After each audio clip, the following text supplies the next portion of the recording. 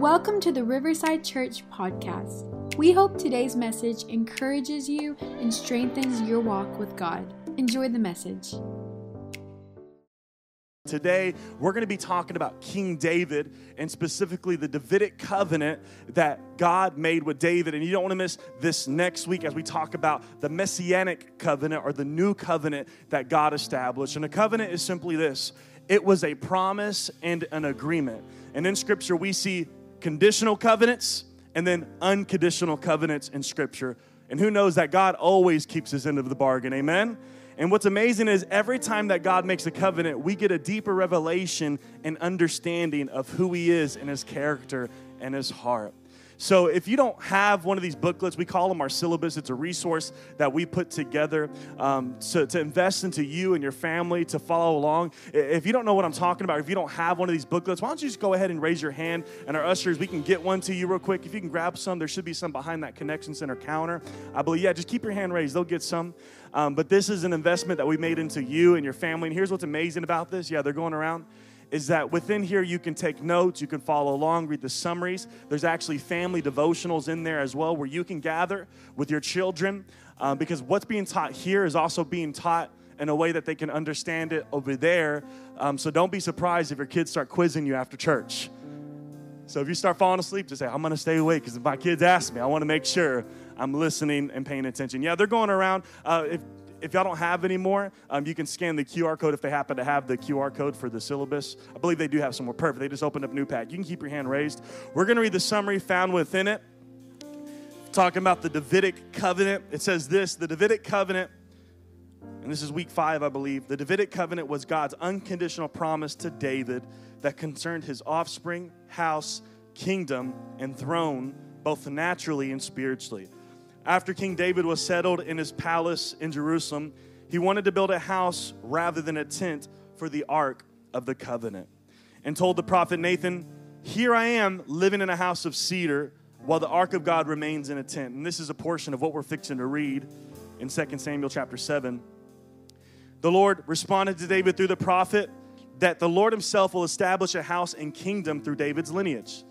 This led to the building of the temple through David's son Solomon and also pointed ultimately to the everlasting kingdom of Jesus Christ, David's greatest son. So we just read the summary found within that booklet, your syllabus. But if you don't mind, can you stand in honor of reading of God's word? Anybody ready for the word today again? Come on. Turn with me to, or tap with me on your phone, or follow along with your eyes on the screens to 2 Samuel chapter 7, verse 1 through 16. And whenever you get a chance, we encourage you to read all of 2 Samuel chapter 7. It is a heavy and packed chapter. In fact, there are actually 40 prophecies found in 2 Samuel chapter 7 that have since been fulfilled. And we're going to read a portion of them started from the beginning. But this is the covenant that God established with David. And really the climax, the important part, really, the main part of the covenant is found in verse 16, the last verse we're going to read. It says this, when King David was settled in his palace and the Lord had given him rest from all the surrounding enemies, the king summoned Nathan the prophet.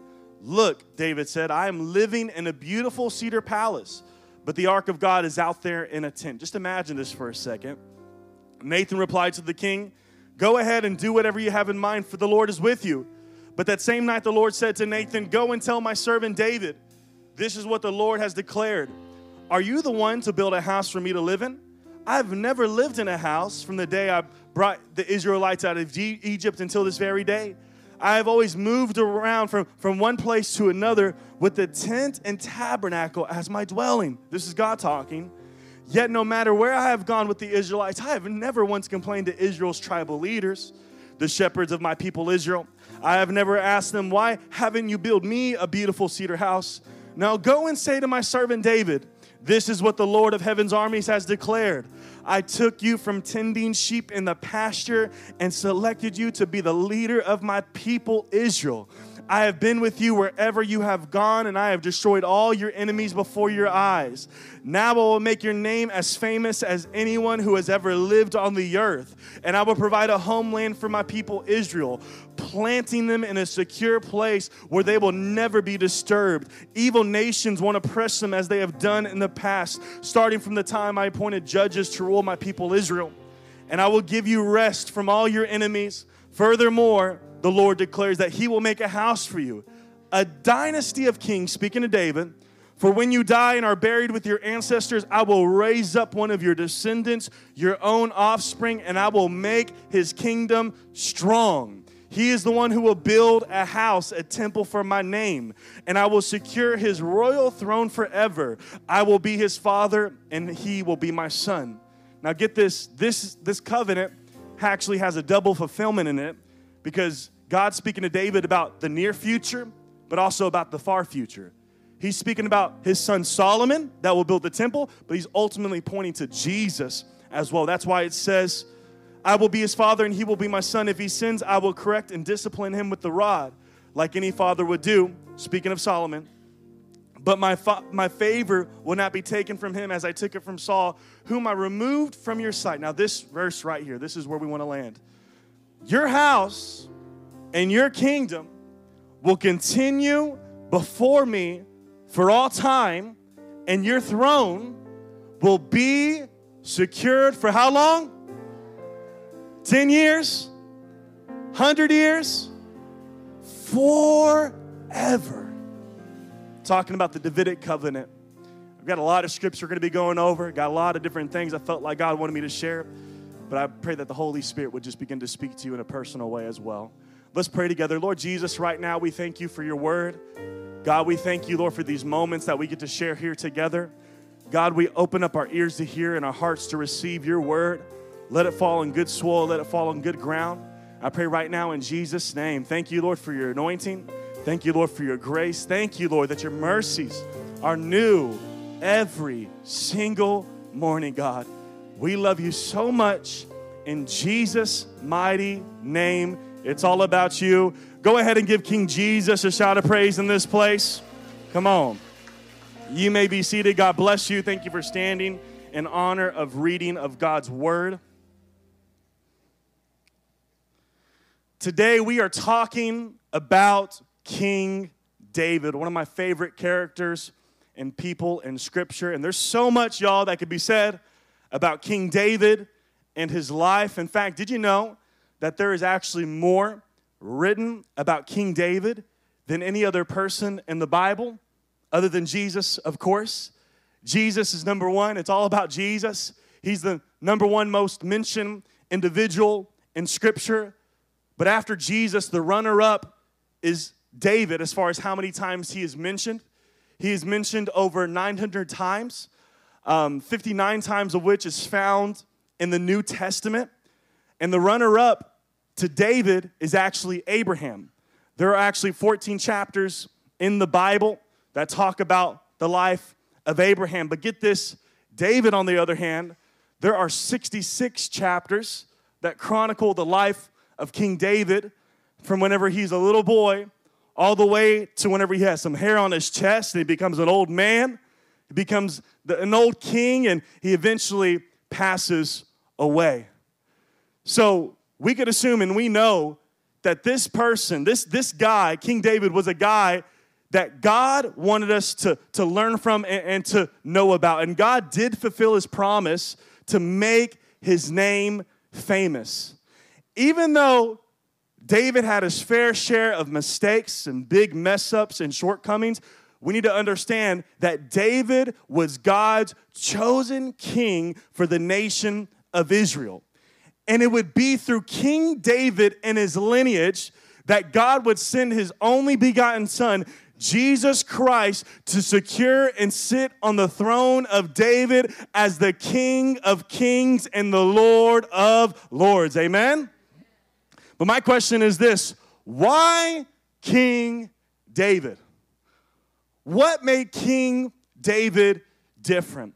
Well, I believe that 1 Samuel chapter 13, verse 14 answers that question. And to give you some context to what we're fixing to read right now, we talked about the Mosaic Covenant last week and how God brought the nation of Israel out of captivity, out of slavery, and they were in the wilderness for 40 years. And then Moses and his generation passed away. Joshua rose up, and now they go into the promised land. They conquered, they take over. At this point, the nation of Israel has inhabited the promised land, and God himself was their king. But God also appointed there to be judges to help govern the people of Israel. But for the people of Israel, they were stubborn. They wanted to be like the nations that were surrounding them, and they wanted to have a man that they could see to be their king, to lead them. So they rejected God as their king. They rejected the prophet Samuel as their judge. And guess what? God gave them what they wanted. Oh man, sometimes that's the worst thing that can happen to us. God gives us what we want. He gave them what they wanted. And that's where King Saul, the first king for the nation of Israel, that's where he came to be. But get this, Saul was the people's king. Saul was not God's chosen king. And Saul ended up turning his heart away from God through his pride and disobedience. He turned away from God, and that's when the prophet Samuel approaches Saul and tells him this right here in 1 Samuel 13:14. He says, "But now your kingdom must end, for the Lord has sought a man after his own heart." Speaking of David, the Lord has already appointed him to be the leader of his people because you have not kept the Lord's commands. Believe it or not, did you know that this is the only person, David was the only person to receive this title, to be a man after God's own heart? See, the people of Israel, they were looking for a king. You know what God was looking for? A heart. They were looking for a king. God was looking for a heart. Now, it did not say that David had God's heart. It said he was a man after God's heart. This title did not speak of perfection. This title spoke to his pursuit after God, because we know David messed it up big time. Some big boo-boos. For example, we find in Scripture that he ended up sleeping with Bathsheba, committing adultery, sending her husband on the front lines. In other words, he committed murder. But get this, every time that David failed and every time that David sinned, he humbled himself before the Lord with a heart of repentance and said, "Lord, forgive me. My sin is ever before me. Lord, take not your Holy Spirit from me. Lord, I desire to dwell in your house. God, I need your presence. God, I need your presence, Lord." See, from whenever he was a shepherd boy out in the field, taking care of the sheep, the lion and the bear, all the way to facing Goliath, to being on the run from King Saul, all the way to sitting on the throne himself, David was a man after God's own heart who sought and seeked and pursued after the presence of God. He was a man after God's own heart. So much so that, get this, that whenever David, do you want to know one of the first things that David did whenever he was anointed and appointed king? One of the first things that David did was this. He decided, I'm bringing the Ark of the Covenant, the Ark of God, which represented the presence of God, that is being brought to Jerusalem, the capital. I am bringing the presence of God close to the heart of my kingdom. That's what David desired. So they ended up bringing the Ark of the Covenant to Jerusalem, and get this, every 6 paces that they took with the Ark of the Covenant, the Scripture says that David ordered for there to be animals to be slain and sacrificed unto God as a sign of worship and gratitude. And David instructed for there to be musicians and praisers and singers to be there to sing before the Lord as they were bringing the Ark of the Covenant. And at one point, David himself, He started dancing before the Lord in the ephod, in the priest's robe, so much so that he embarrassed his wife, Michal. Said, what do you think you're doing out there? But he responded by saying, if you only knew what I know, if it wasn't for that ark, if it wasn't for that God, if it wasn't for his presence, if it wasn't for him, I wouldn't even be here today. See, David, not only was he a warrior, David was a worshiper. He worshiped God. He was a man after God's own heart. And you want to know what David did whenever they brought the Ark of the Covenant within Jerusalem? David did something that we don't see happen again in Scripture. David set up another tabernacle, another system, another place of worship, which was unlike the tabernacle that God prescribed to Moses. In fact, it was known as this, David's tabernacle. In fact, we have a picture of what this would have looked like, a side-by-side comparison, because if you've been to Riverside Church for any length of time, we love to talk about and teach about the tabernacle, right? The temple even eventually became the Temple of Solomon, the system of worship that is there from the outer courts, the brazen altar, the laver, then the holy place, right? And then the most holy place or holy of holies where the Ark of the Covenant was. And get this, for Moses' tabernacle, it was only the priest who could go within the holy place, but only the high priest who could go into the Holy of Holies where the Ark of the Covenant was once a year on behalf of the entire nation of Israel. But as you can see to the right, man, David's tabernacle was so much different. For starters, Moses had 3 areas, 3 compartments, 3 rooms. David's, one big room, where instead of the Ark of the Covenant being behind layers of curtains and robes, and only a few people could go into there. Guess what? Moses had it in this ginormous tent. He had the Ark of the Covenant right in the center. And get this, he surrounded the Ark of the Covenant, the presence of God, with thousands of musicians, Levitical priests, praisers, worshipers, choir members, gatekeepers, and he would surround the Ark of the Covenant with worship 24/7, 365 unto God. And God allowed this to happen for 33 years, which I believe pointed to Jesus and how Jesus would walk the earth for the 33 years that he did. But God used David to show us the importance and significance of how much he values and yearns for our praise and worship unto him. In fact, many of the songs we sing today in church, many of the songs that we sing today actually come from and were inspired from psalms that were composed and written thousands of years ago in the tabernacle of David.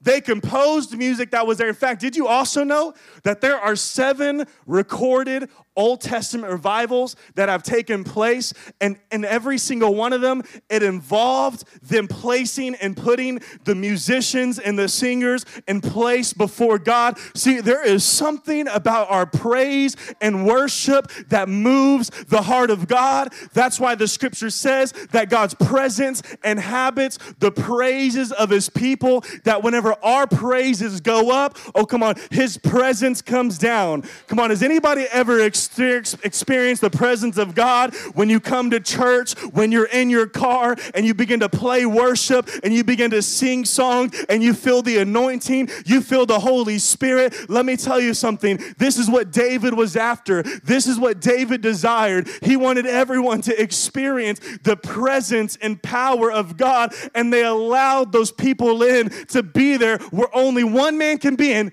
God allowed it for 33 years.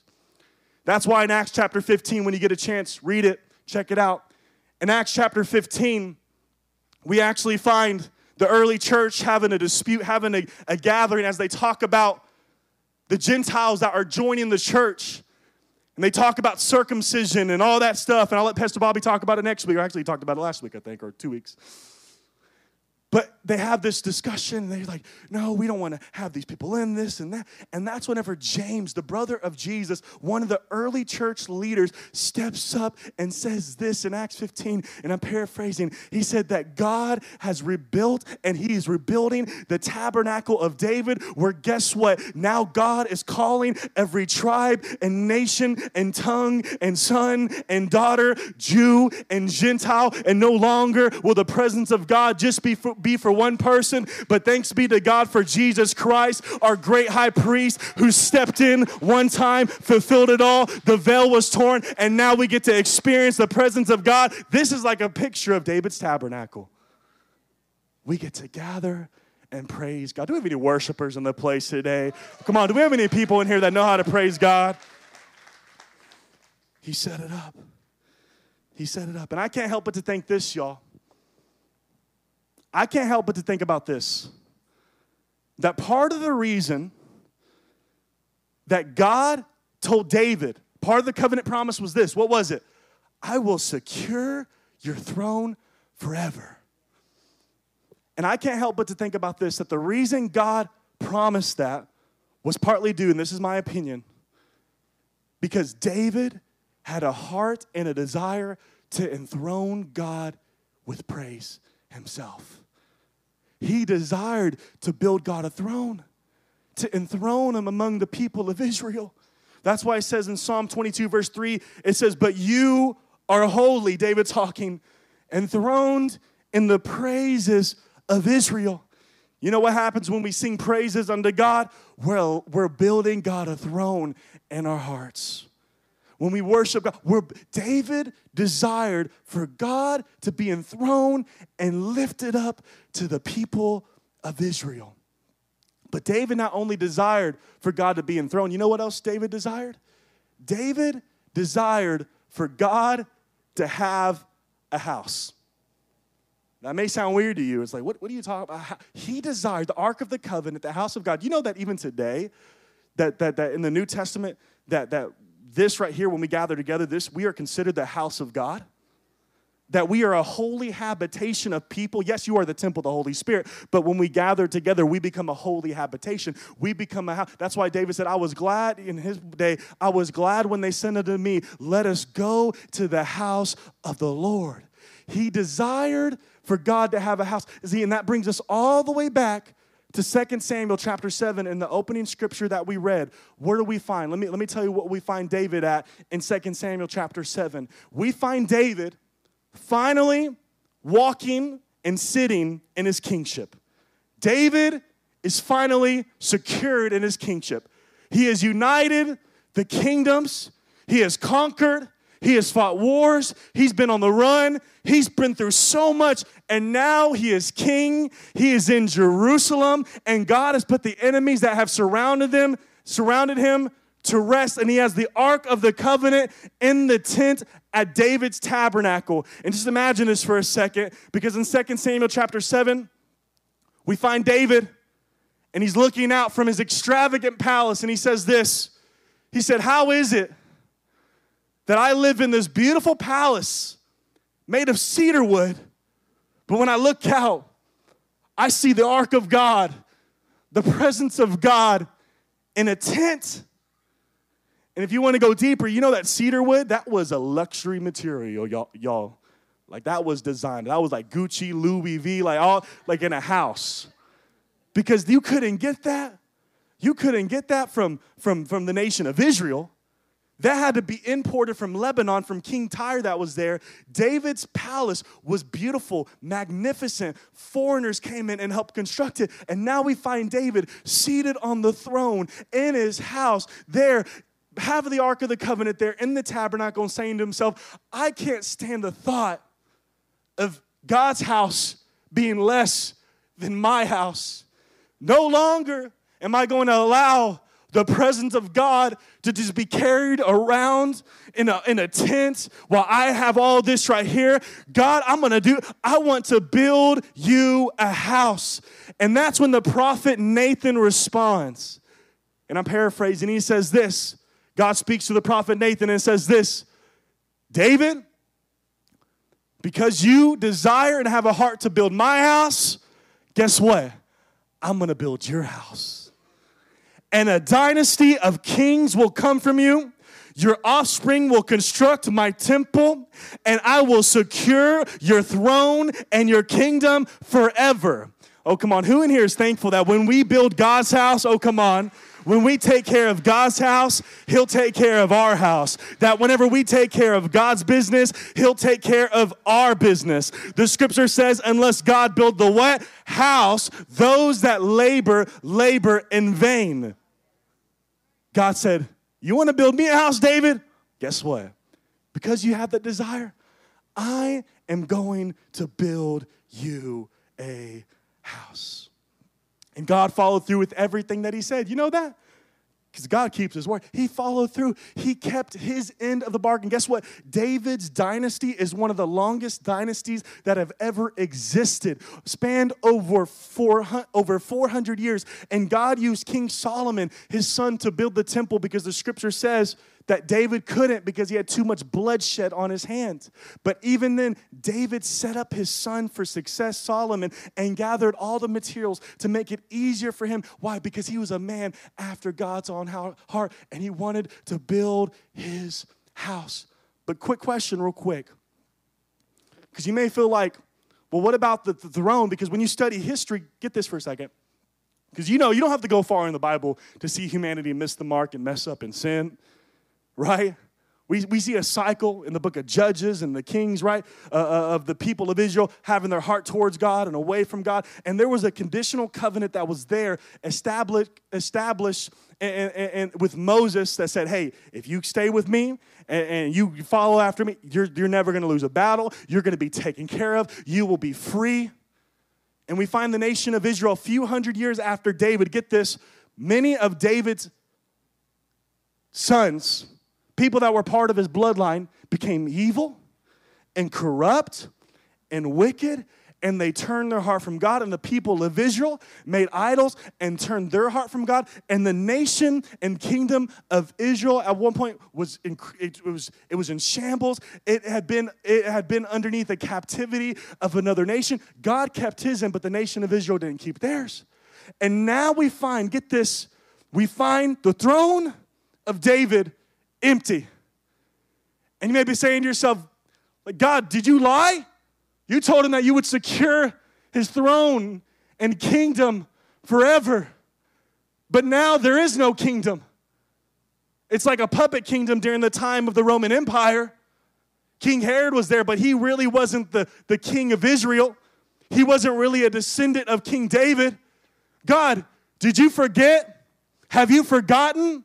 Did you lie? Let me tell you, God cannot and he will not lie. He will stay true to his word. And all along the way, God was getting ready to step in and send his son. And here's my first point before I get ahead of myself, y'all. Ooh, man, thank you, Jesus. Come on, anybody love the word of God? I know I'm passionate. I pray that you're grabbing a hold of this, right? I just feel the presence. Thank you, Lord. First point I want to give you is this, that Jesus secured the throne through the line of David. He secured the throne through the line, the lineage. Because guess what? God told David this, that I will have someone on your throne from your lineage. From your lineage. See, that's why you find in Luke chapter 1, verse 26 through 33, it says this, and this is actually the angel Gabriel that appeared before Mary and announces the birth of Jesus. It says, in the 6th month of Elizabeth's pregnancy, God sent the angel Gabriel to Nazareth, a village in Galilee, to a virgin named Mary. She was engaged to be married to a man named Joseph. Get this, a descendant of King David. Gabriel appeared to her and said, greetings, favored woman. The Lord is with you. Confused and disturbed, Mary tried to think what the angel could mean. Don't be afraid, Mary, the angel told her, for you have found favor with God. You will conceive and give birth to a son, and you will name him Jesus, and he will be very great. And get this, and will be called the Son of the Most High. The Lord God, The Lord God will give him what? The throne of his ancestor David, and he will reign over Israel forever. His kingdom will never end. Isn't that amazing? His kingdom he will be an ancestor of David. And we know that Mary, the Virgin Mary, she conceived Jesus by the power of the Holy Spirit. It was the Immaculate Conception that took place. She was overshadowed by the Holy Spirit. In other words, that made Jesus God in the flesh, 100% man, 100% God. That's why he's also known as the Son of God as well. He was God in the flesh. But Joseph, let me tell you, Joseph was just the stepdaddy. He was the stepfather, in a way you could say, that came in. And yeah, Joseph played a role and he played a part. But guess what? God remembered. Can you just imagine this for a second? Jesus came through that specific family line through Mary and Joseph. Not any other family line, but he decided, I'm coming through this line. Why? Because I'm going to stay true to my word. I'm going to stay true to my promise. And I'm going to stay true to the covenant that I made with David. And his throne and kingdom will be secured forever. And Jesus came in. Even Mary. Did you know that Mary, that her bloodline goes all the way back to King David as well? In fact, I want to show you this picture real quick. This family tree that we find of both Mary and Joseph. Mary and Joseph. And this is amazing because if you go back further, we could make this chart even bigger. And I encourage you, read it for yourself. Matthew 1, Luke 3. Matthew 1, Luke 3. That's where both of these come from.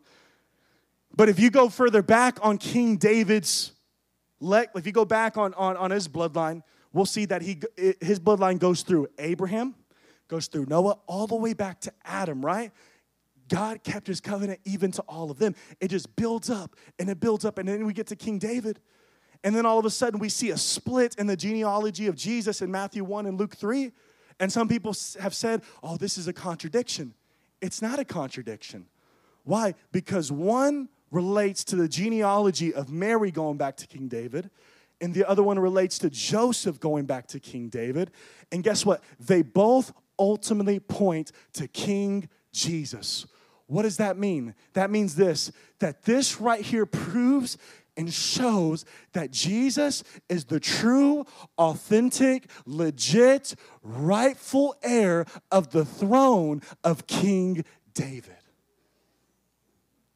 And isn't it amazing that despite all the mess ups, all the mistakes, all the sins, all the wicked acts, all the time that they turned away from God, God said, I'm keeping my covenant with David. I will stay true to my word, and I'm sending a king, and his name will be Jesus. His name is King Jesus, and he will sit and secure the throne of David. See, that's why the Bible also calls calls Jesus this, the Son of David. In the New Testament, you find it multiple times. The people call out and they say, Jesus, Son of David, have mercy on me. That was a messianic title. They were waiting for the son of David to come in and deliver them from the oppression. But what they didn't realize is that Jesus really came to deliver them from themselves and sin and the enemy, which is the greatest enemy of all. And Jesus is known as the Son of David. But question, how could Jesus be the Son of David, but also be the Son of God? Because that may sound confusing. How could Jesus be the Son of David, but he's also the Son of God? And this is also what tripped up the Pharisees in Matthew chapter 22. Anybody want to go deeper in this? You want to go deeper? We can. We can stop right now. No, we're not. Matthew 22.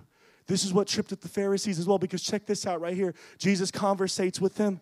He says, then surrounded by the Pharisees, Jesus asked them a question. What do you think about the Messiah? Whose son is he? They replied. And they replied, he is what? He is what? The Son of David. Speaking of Jesus, the Messiah.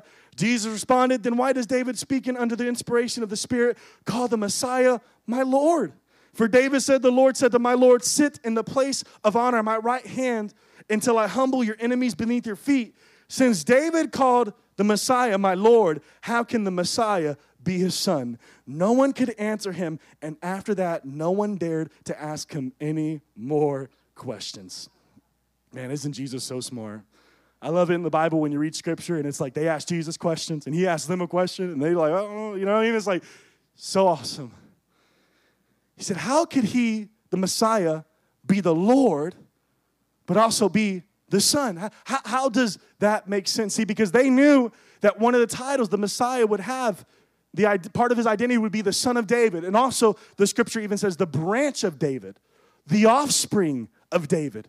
That's why we find in Jeremiah chapter 22, verse 5, it said, behold, the days are coming, says the Lord, that I will raise to David a branch of righteousness. A king shall reign and prosper and execute judgment and righteousness in the earth. Speaking of Jesus. But get this. Jesus wasn't just the branch of David. You know what Jesus also calls himself? The root of David. That's why we see this in Revelation chapter 22, verse 16. You read this in your Bible, the words are in red. This is Jesus talking. He says, I, Jesus, have sent my angel to testify to you these things in the churches. I am the root and the offspring of David, the bright and morning star. Question. How could Jesus be the branch and the root? How could Jesus be the Son, but also the Lord? You mean to tell you how? Because Jesus wasn't just a descendant of David. He was also the creator and originator of David. He was the branch and the root. That means that he existed before, during, and forevermore. That's why the Scripture calls God the Alpha and the Omega, the beginning and the end, Jesus, the first and the last, the ancient day. Come on, let me tell you right now, he is the King of kings and he is the Lord of lords, and he is seated on the throne. He is seated at the right hand of the Father in a place of authority. He has secured the throne of David. He has defeated death, hell, and the grave. Is anybody thankful for King Jesus, who is seated on high? He is the branch. He is the root. He is the same yesterday, today, and forever. He is the great I am. Oh, come on, somebody. I'm talking about Jesus. It's all about Jesus. Thank you, Lord. God told David this: I'm going to secure your throne. Your throne will be secured forever. But guess what? God didn't just promise David a throne. You know what God promised David? A kingdom. He said, I'm giving you a throne. I'm going to secure the throne. But I'm also giving you a kingdom that will continue. Here's my second point I want to give you. We're just going to jump right into it, y'all. That the kingdom of God, speaking of the kingdom of God, reigns above it all. That was the main message of Jesus. You read the Bible? He said the kingdom of God is at hand. Jesus proclaimed and preached, the Scripture says, the gospel, the good news of what? The kingdom. He declared and he proclaimed the kingdom of God. See, because we know this, that a kingdom, if you've been a part of Riverside Church for any length of time, or last year when we talked about the kingdom of God, we had this semester, we talked about this. We dive deeper in this, but simply put, a kingdom is this. A kingdom speaks to the influence and the power that a king has that is extended among a region, a people, or a territory. So it speaks to the influence and power that a king has. That's a kingdom, simply put. And who knows, if you study history, I don't know, do we have any history nerds in the place? I love history. Math, not a big fan. History, love history. But when you study history, what happens? Kingdoms have come and gone. Empires have risen and fallen. But God promised David this. He said, I will give you a kingdom that's going to reign and rule forever. But when we look back over what we just said, what happened? The people of Israel messed up. The kings weren't faithful to God. the kingdom of Israel fell and it was in ruins. And get this, different nations actually came over and they were oppressing the people of Israel. In fact, the first one that took over the northern and southern kingdom was Babylon. Babylon, the kingdom of Babylon, was ruling over the nation of Israel. But even then, guess what? God never forgot his promise to David. And in Daniel chapter 2, I encourage you, read Daniel chapter 2. Just for a show of hand, I'm just curious to know, who in here has ever read or studied the dream of King Nebuchadnezzar found in Daniel 2? Okay, about 5%. I'm going to show you something that's going to blow your mind, because God is so good, and he stays true to his word, and he knows all things. In Daniel chapter 2, we find King Nebuchadnezzar, who happens to be the king of Babylon, have a dream. And he has a dream that troubles him so much that it bothers him in his sleep, and he's tossing and turning. He's trying to figure out what this dream means. So he brings in all these sorcerers. He brings in these magicians. He brings in these astrologers. He brings in all these wise men, and he tells them this. He says this, get this. He says, I want you to tell me the dream. What dream am I having? But here's the catch. I'm not going to tell you what the dream is. You tell me the dream, but not only tell me the dream, interpret the dream for me. And if you don't, you're going to die. Daniel, you know Daniel from the lion's den, right? See, this right here, this is taking place after the nation of Israel is under captivity, under Babylon, another kingdom. God promised David a kingdom. God, what's going on? King Nebuchadnezzar has a dream. Daniel prays. God gives Daniel a vision. And in this vision, anybody want to see what this dream was? You're like, what are you talking about? What is this dream? This is the dream that King Nebuchadnezzar had. In fact, you have that picture of that statue. He had this dream of this statue. And he had this dream of this statue whose head was gold, chest and arms were silver, belly and thighs were bronze, the legs were iron, and the feet were a mix of iron and clay. And then the scripture says that a big rock came in that was cut from a mountain that wasn't cut from human hands. In other words, speaking, it came from God. Rock came in, boom, hit the bottom, the thing fell over, and then this rock turned into a great mountain that outlived the rest. And this was the dream that King Nebuchadnezzar had, and he couldn't figure out what it was about. But then we're about to read it right here in Daniel chapter 2, an explanation, interpretation of that dream. And get this, did you know that this scripture right here is one of the key apologetical tools, the way for people to give a reason for the hope that we have as far as the Bible being true and authentic? This is one of the most powerful prophetic prophecies that we find in Scripture that have actually turned many people's heart to Christ, because we find Daniel saying a prophecy that God gives him about kings and kingdoms that would rule and reign over time, hundreds of years before it ever took place. Daniel chapter 2, check this out. It says, that was the dream. Now we will tell the king what it means. Worship team, y'all can go ahead and come up. Your majesty, you are the greatest of kings. This is Daniel speaking to King Nebuchadnezzar. The God of heaven has given you sovereignty, power, strength, and honor. He has made you the ruler over all the inhabited world and has put even the wild animals and birds under your control. You are the head of gold. But after your kingdom, in other words, he was saying that right there, that head of gold represented the Babylonian Empire, King Nebuchadnezzar. He said, that is you, but after your kingdom comes to an end, another kingdom inferior to yours will rise and take your place. And that kingdom has fallen. Yet a third, after that kingdom has fallen, yet a third kingdom, represented by bronze, will rise to rule the world. Following that kingdom, there will be a fourth one, as strong as iron. That kingdom will smash and crush all previous empires, just as iron smashes and crushes everything it strikes. The feet and toes you saw were a combination of iron and baked clay, showing that this kingdom will be divided like iron mixed with clay. It will have some of the strength of iron, but while some parts of it will be as strong as iron, other parts will be as weak as clay. This mixture of iron and clay also shows that these kingdoms will try to strengthen themselves by forming alliances with each other through intermarriage, but they will not hold together, just as iron and clay do not mix. But get this right here. Get this.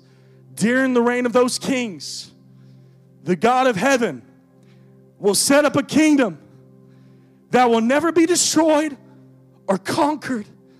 And it will crush all these kingdoms into nothingness, and it will stand forever.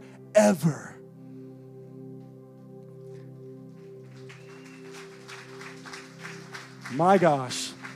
Written in 600 BC or so, 600 years before Christ would come, right here, we find King Nebuchadnezzar have this dream. He doesn't know what it's about. He doesn't know how to understand. Daniel comes in, and God reveals and gives him a vision of what this dream means. See, King Nebuchadnezzar, get this, he was the ruler of Babylon, which was ruling much of the known world, the empire, the kingdom during that day and age. They were ruling over the nation of Israel, the kingdom of Israel. And God uses an Israelite, Daniel, to speak to the king and tell him what the dream is and interpret what it meant. Going all the way back to King David, God remembered the kingdom. Check this out, because get this. And what am I trying to say? That throughout all the empires and kingdoms, because I want to show you this real quick. Can you show that picture of all the kingdoms? Because just like Daniel said it, God fulfilled it.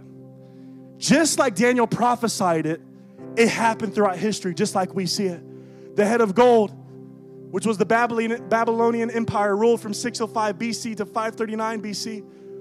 The Persian Empire, the silver chests and arms that overthrew the more powerful empire, ruled from 539 BC to 331 BC. The Greek Empire, the bronze thighs and belly, took over 331 BC to 168 BC. That's when they were the world power, the most powerful one. And then the Roman Empire, from 168 BC to 476 AD, came over and took over.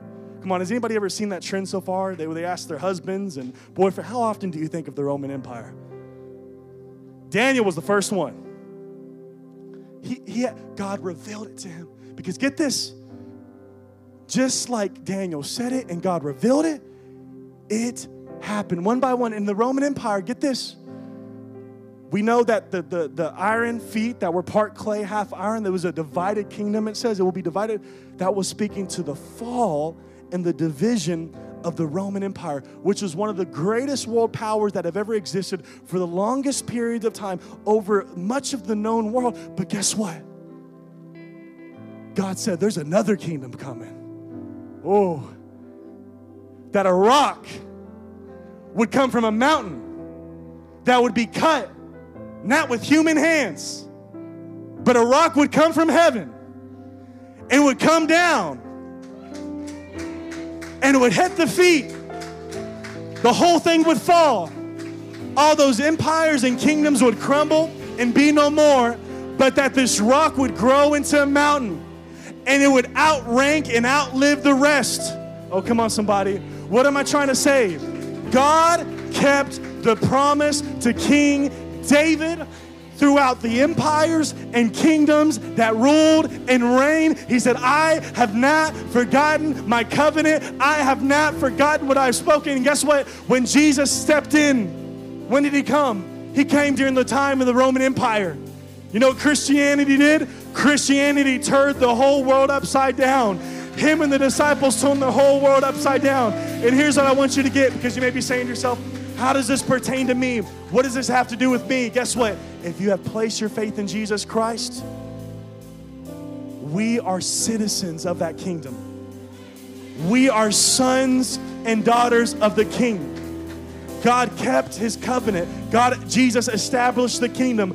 We are part of the kingdom. The kingdom of God reigns above it all. Come on, can we stand to our feet today? It happened just as God described it. He established a king and kingdom that will reign forever and will forever reign. Jesus secured the throne of King David and established the kingdom. I don't know about you.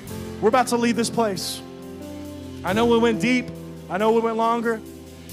But this is what you need to grab a hold of, because this is what I felt like God wanted me to share with you. Because sometimes we get so anxious, we get fearful, we get so confused, and we get so caught up with other things that really aren't the most important things in life. And we get caught in the trap of comparison, and we focus just on this life and the kingdoms and empires of this world, that we forget that we are part of the kingdom of God, that this earth will pass away and the things in it, the house, the car, the bank account, all those things, but it's the kingdom of God that will reign forever. We need to make sure that we're seeking first His kingdom, His righteousness. We follow after King Jesus, because guess what? You're a part of a kingdom. We are sons and daughters. In fact, Romans 8, verse 16 says it like this: the Spirit Himself testifies with our spirit that we are what? Because we're talking about we're children of God. We are what? God's children. Now, if we are children, then we are heirs. Heirs of God and co-heirs with Christ. You are a co-heir with Christ. If indeed we share in His sufferings. In other words, we're going to face trial, tribulation, at times persecution. But it says this: if indeed we share in His sufferings, in order that we may also share in His glory. Here's my conclusion I want to give you today. The Davidic Covenant is fulfilled through Jesus and continues through us. Just imagine this for a second. Jesus took care of everything that He needed to do. He ascended to heaven. Scripture says He's seated at the right hand of the Father. But did you know the Scripture also says that we are seated with Him in heavenly places in the Spirit? That we are joint heirs and co-heirs with Christ in the Spirit, even while we're in this world. It's almost like whenever Jesus took a seat, He pulled up another seat and said, hey, sit right here as my bride, my queen. I want to rule and reign through you. Don't be afraid. Don't be worried. Don't be anxious. I don't know what you're going through. I don't know what you're facing. I don't know what attacks you may be going through. But let me tell you, the kingdom of God reigns above every other kingdom and the kingdom of darkness. And Jesus is Lord. He is seated on the throne. We're a part of His kingdom, and He's coming back one day. But in the meantime, can we just praise Him? Can we worship Him? Can we just follow after Him? I want us right now in this moment. I wonder if it could be like the house, the David's tabernacle right now. Can we just stretch up our hands, or whatever you feel comfortable doing in this moment? Can we just focus? Let's pray together. Lord Jesus, I thank you, Lord, for your word. God, I thank you, Lord, that we are citizens of your kingdom, God, that you are faithful to fulfill everything that you promised, Lord God. I just pray right now in Jesus' name that we would walk in our identity as co-heirs, God, that we aren't just like anybody else, but that we are a citizen of the kingdom of heaven, sons and daughters, joint heirs with Jesus. So we thank you, Lord, right now. We praise you. We worship you. We honor you in Jesus' mighty name. Come on, can we sing Him? Come on, can we go ahead and give Him some praise in this place? Can we sing it out before we leave? Come on. Thank you for listening to today's message. If you liked what you heard, be sure to subscribe and share it with a friend. For more information about who we are, visit riversidechurchtx.com.